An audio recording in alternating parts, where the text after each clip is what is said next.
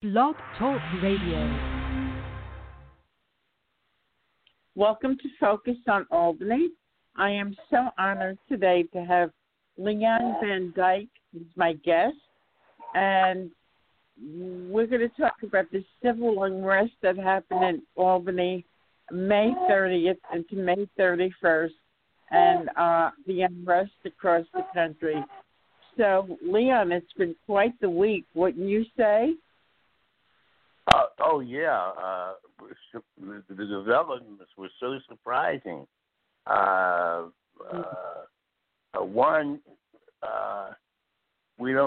Within the last 2 weeks, we had this lynching by vigilantes in with Michigan, with the jogger being killed. And then we have this thing that happened with Mr. George in Minnesota. Mm-hmm. And it seems to me as things are just, in terms of the police, are just getting totally out of control. I mean, what we had within 30 days is a modern-day lynching. It's not just a murder. It's a lynching, and people are outraged.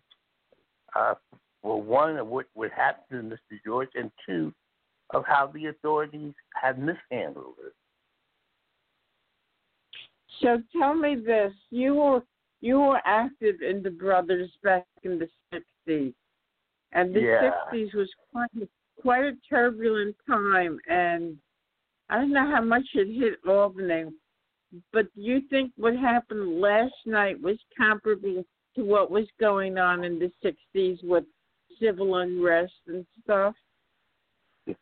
No question about that. And there's many similarities.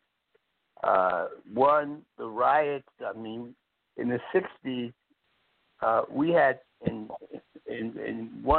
2 years we had at least 60, 70 cities going up in flames.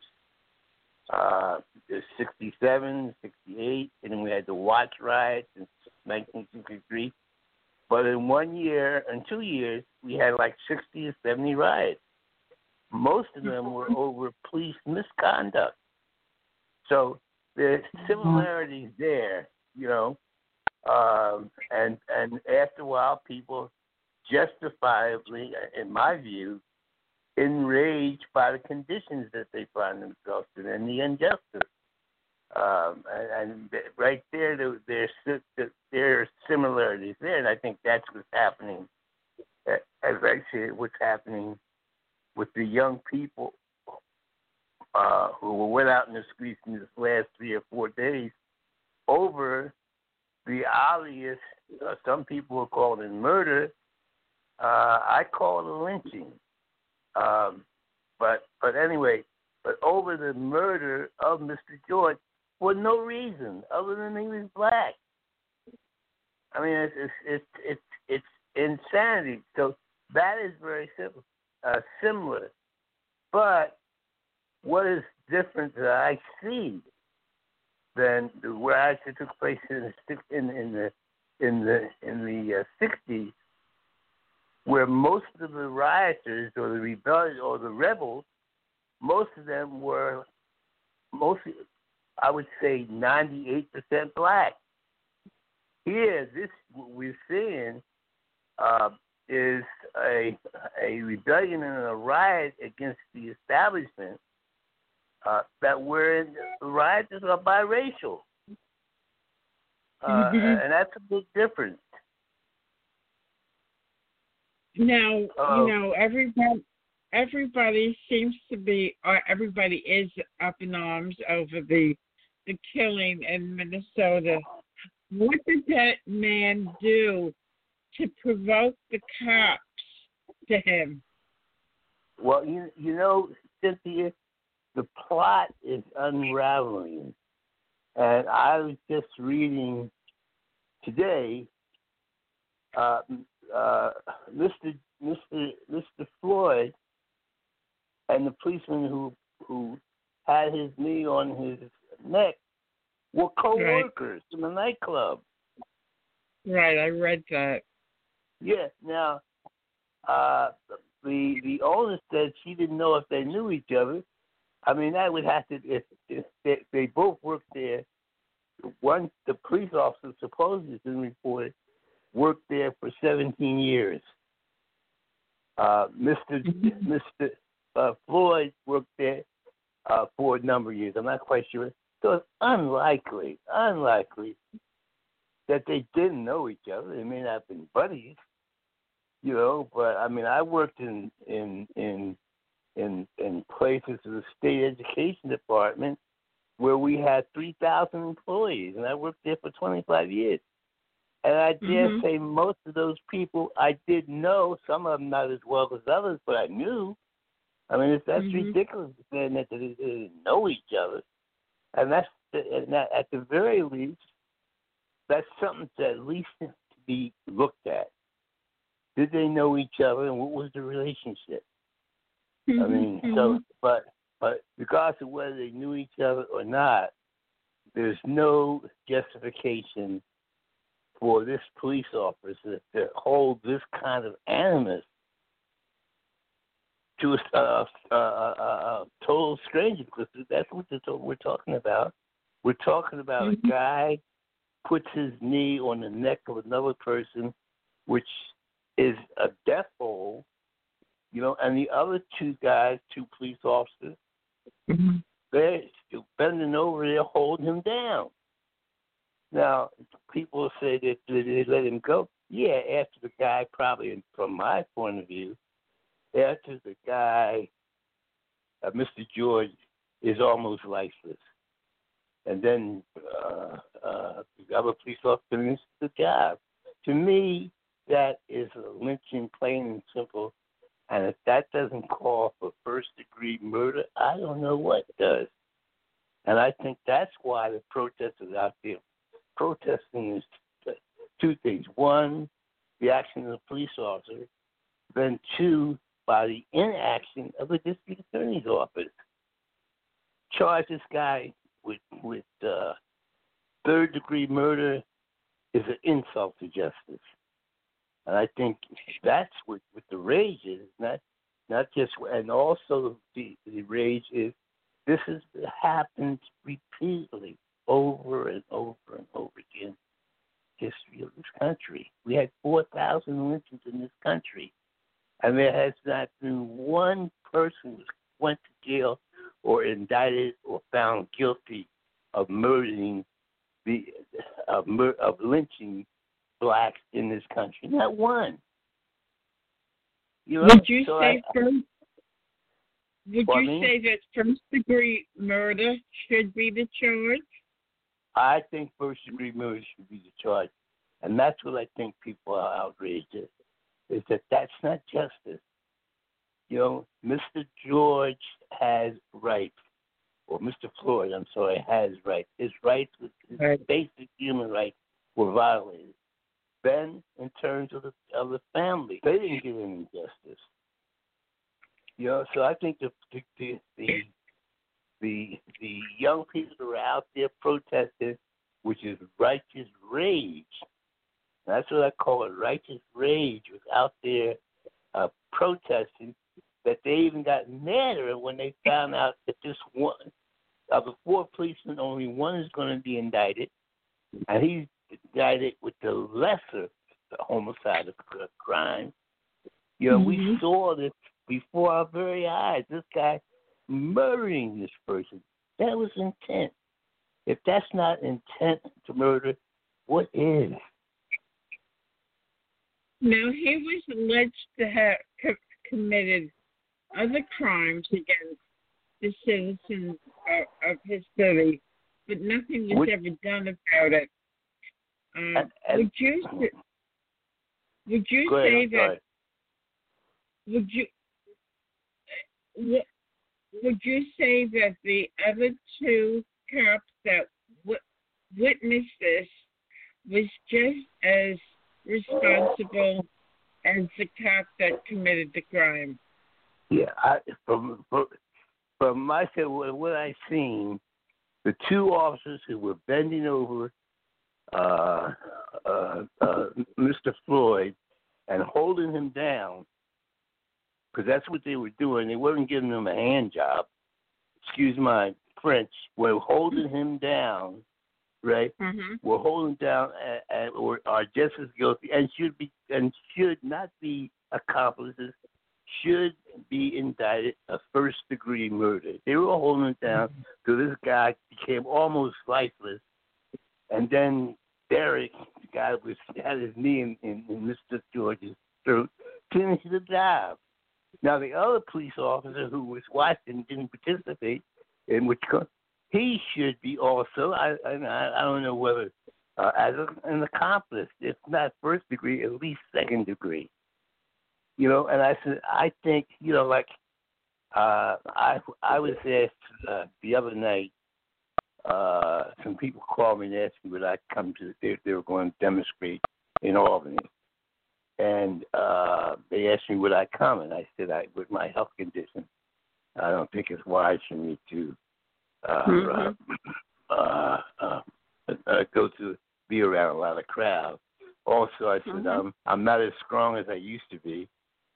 But I said, you have my, you guys,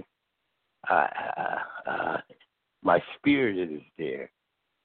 But if I was young enough, if this was 40, 50 years ago, and if I was young enough, I would have been there protesting, and maybe after, and just maybe,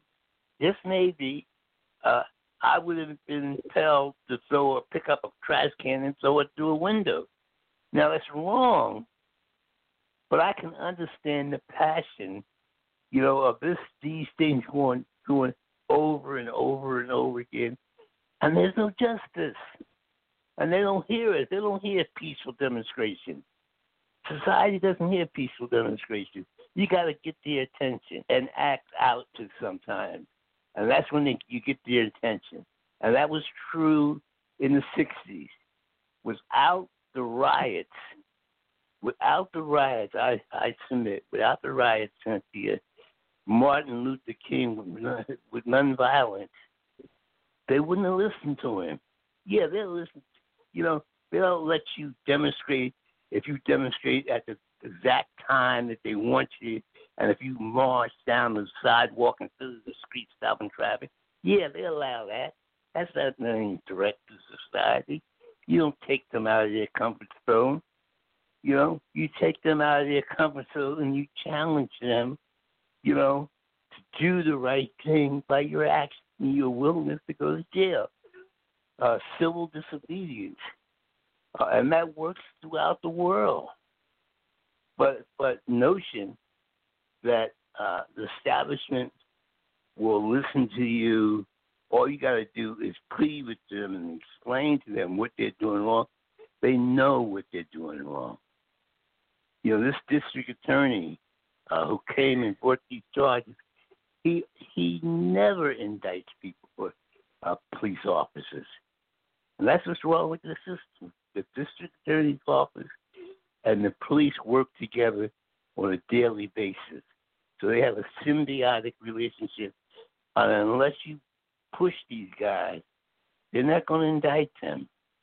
I would argue that if the district attorney in Minneapolis, he would not even brought that charge if it hadn't been demonstrations. You know, so you know we got to push these guys, and people. I understand perfectly about people being concerned about the protesters being violent and the full-equipped protesters breaking into stores and robbing them. That's wrong, but there's no moral equivalency. You know, there's no, well, the protesters did this, and so therefore they're going to lose their moral authority because they broke into them stores. There's no equivalency between what happened to Mr. George and our righteous indignation.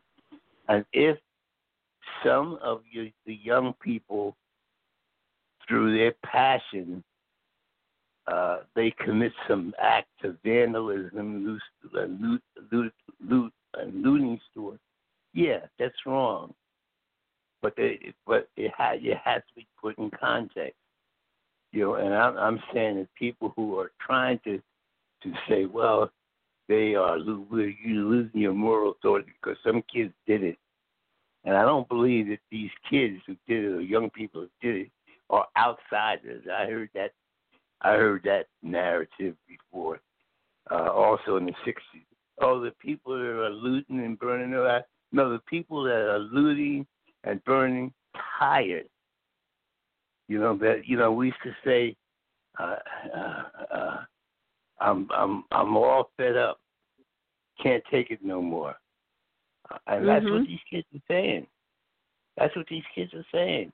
So, and as long as we try to act, as long as we say, and that's what I keep hearing over and over again. Oh, it's still, I support the protesters, but these outsiders coming in. We don't need any outsiders to get pissed off about what happened. We're angry, and it's righteous anger. It's righteous anger. And there, so I lose. We lose our focus in many ways, but this thing about putting the onus. Oh, we would listen if you guys just wouldn't throw bottles of water at the police. The police, right? Not all police are bad, but it's more than one apple in the barrel. These are rogue cops. These are rogue. And this behavior was just one time. It was just 10 times. It's understandable, but this happens year in and year out. I mean, enough is enough. Now, you spent many years outside this country, and you came back around Christmas time. And would you compare what's happening today to what went on in the 60s? Which scenario is worse? Do you think it's worse now than it was in the 60s, or was the 60s more violent than now?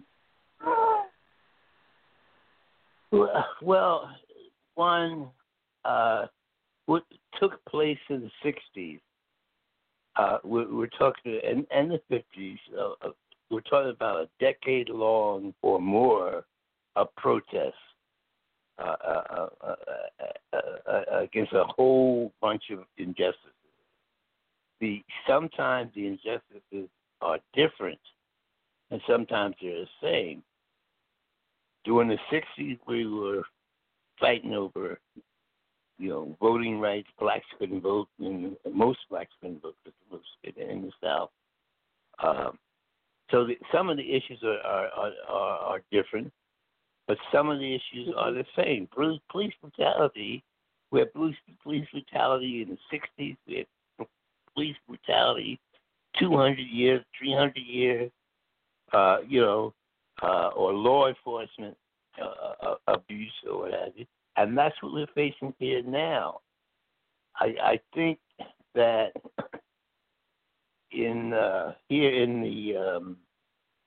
right now, it's a little different in terms of the participants. I mean, what I'm seeing, and what I didn't see in the 60s was so many whites participating in the rebellion and protesting.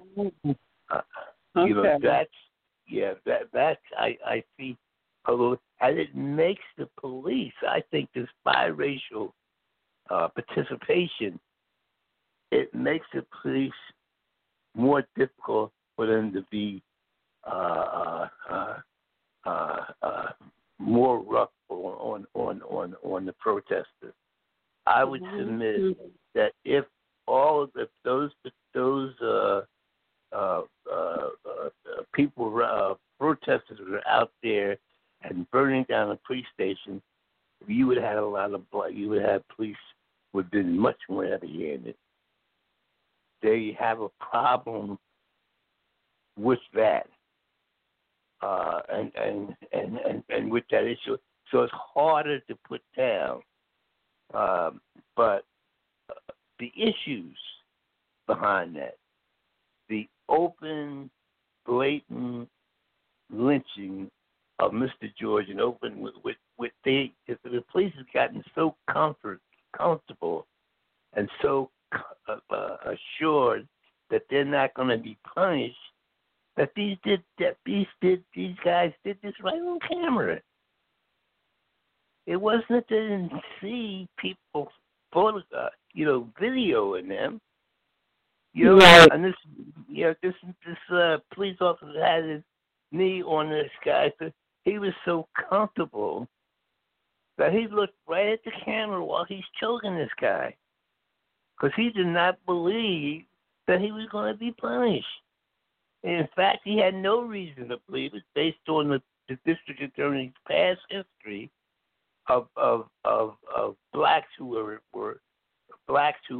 killed by the police in the last 2 or 3 years, that he would be indicted or convicted of anything.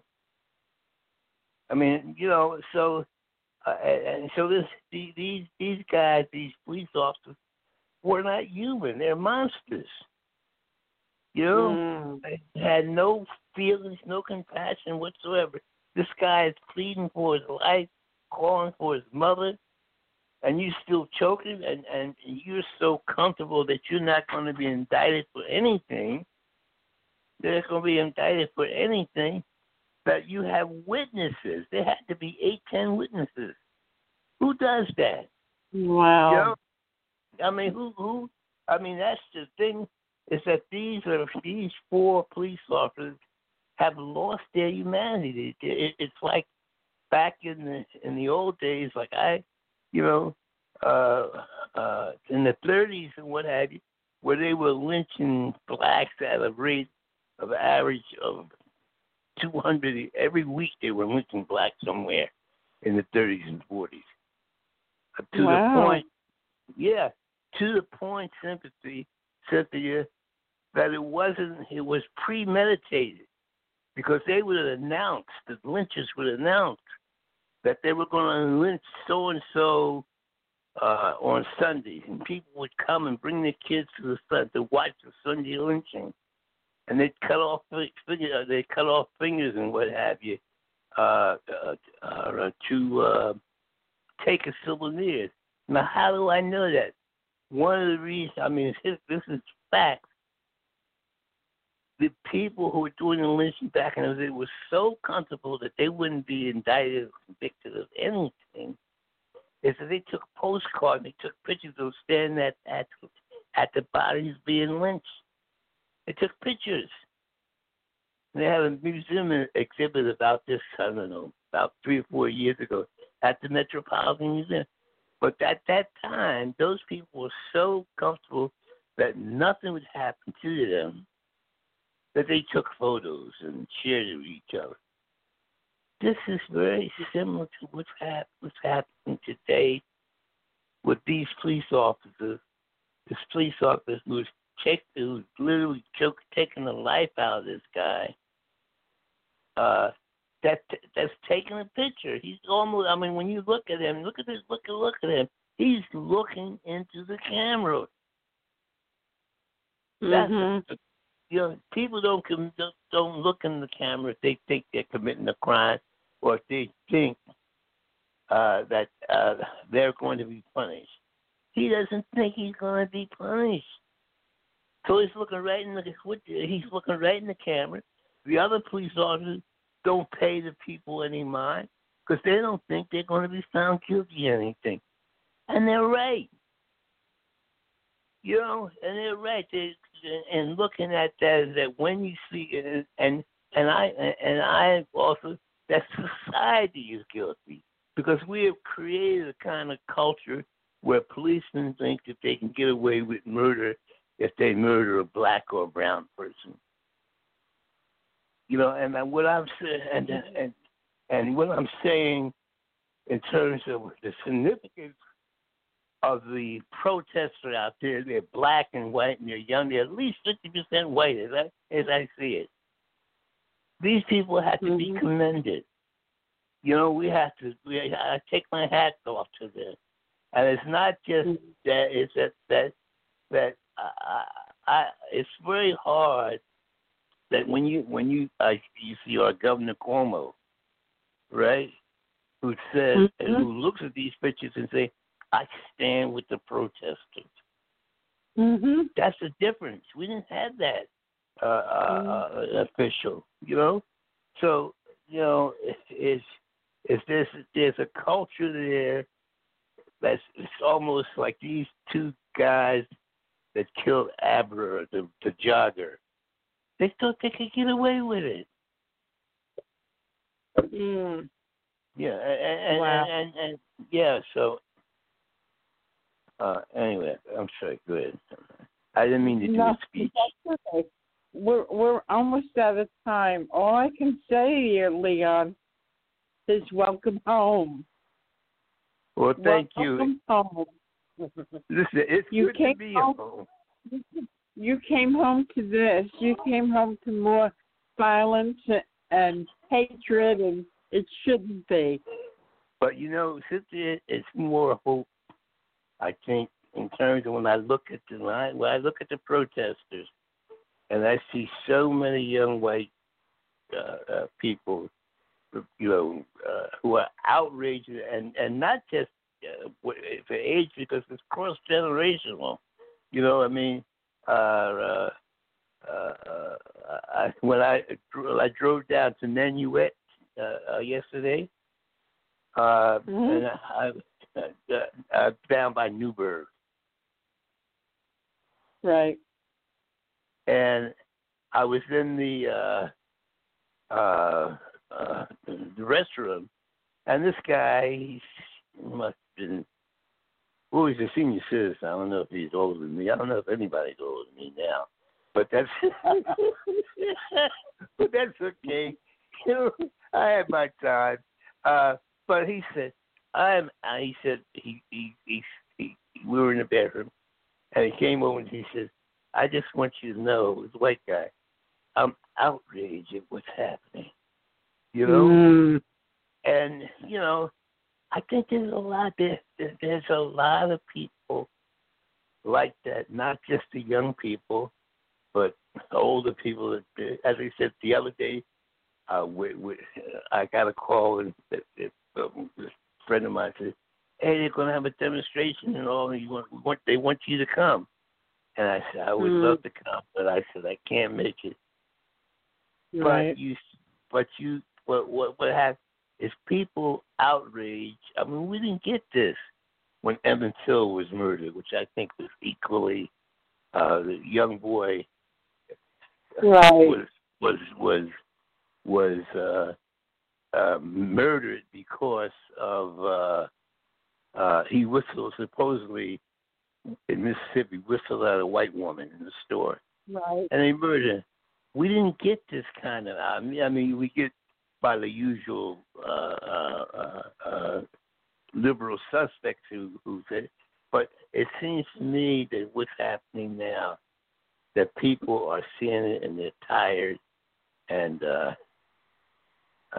you know, so I think that's different, and that's sort of refreshing. Well, Leon, our time is up, and you've been listening to Leon Van Dyke, and Leon Van Dyke was in the Brothers back in the 60s, and he for civil rights, and he's still doing it. Well, thank you, yeah. Leon. Oh, thank you. Oh, I was talking to Paul. What can I think of his last name? Yeah. Who did the article, the report? Not Paul Smart, the other. You and him did a show on me. Why? Paul. let me say goodbye, and then we'll talk again.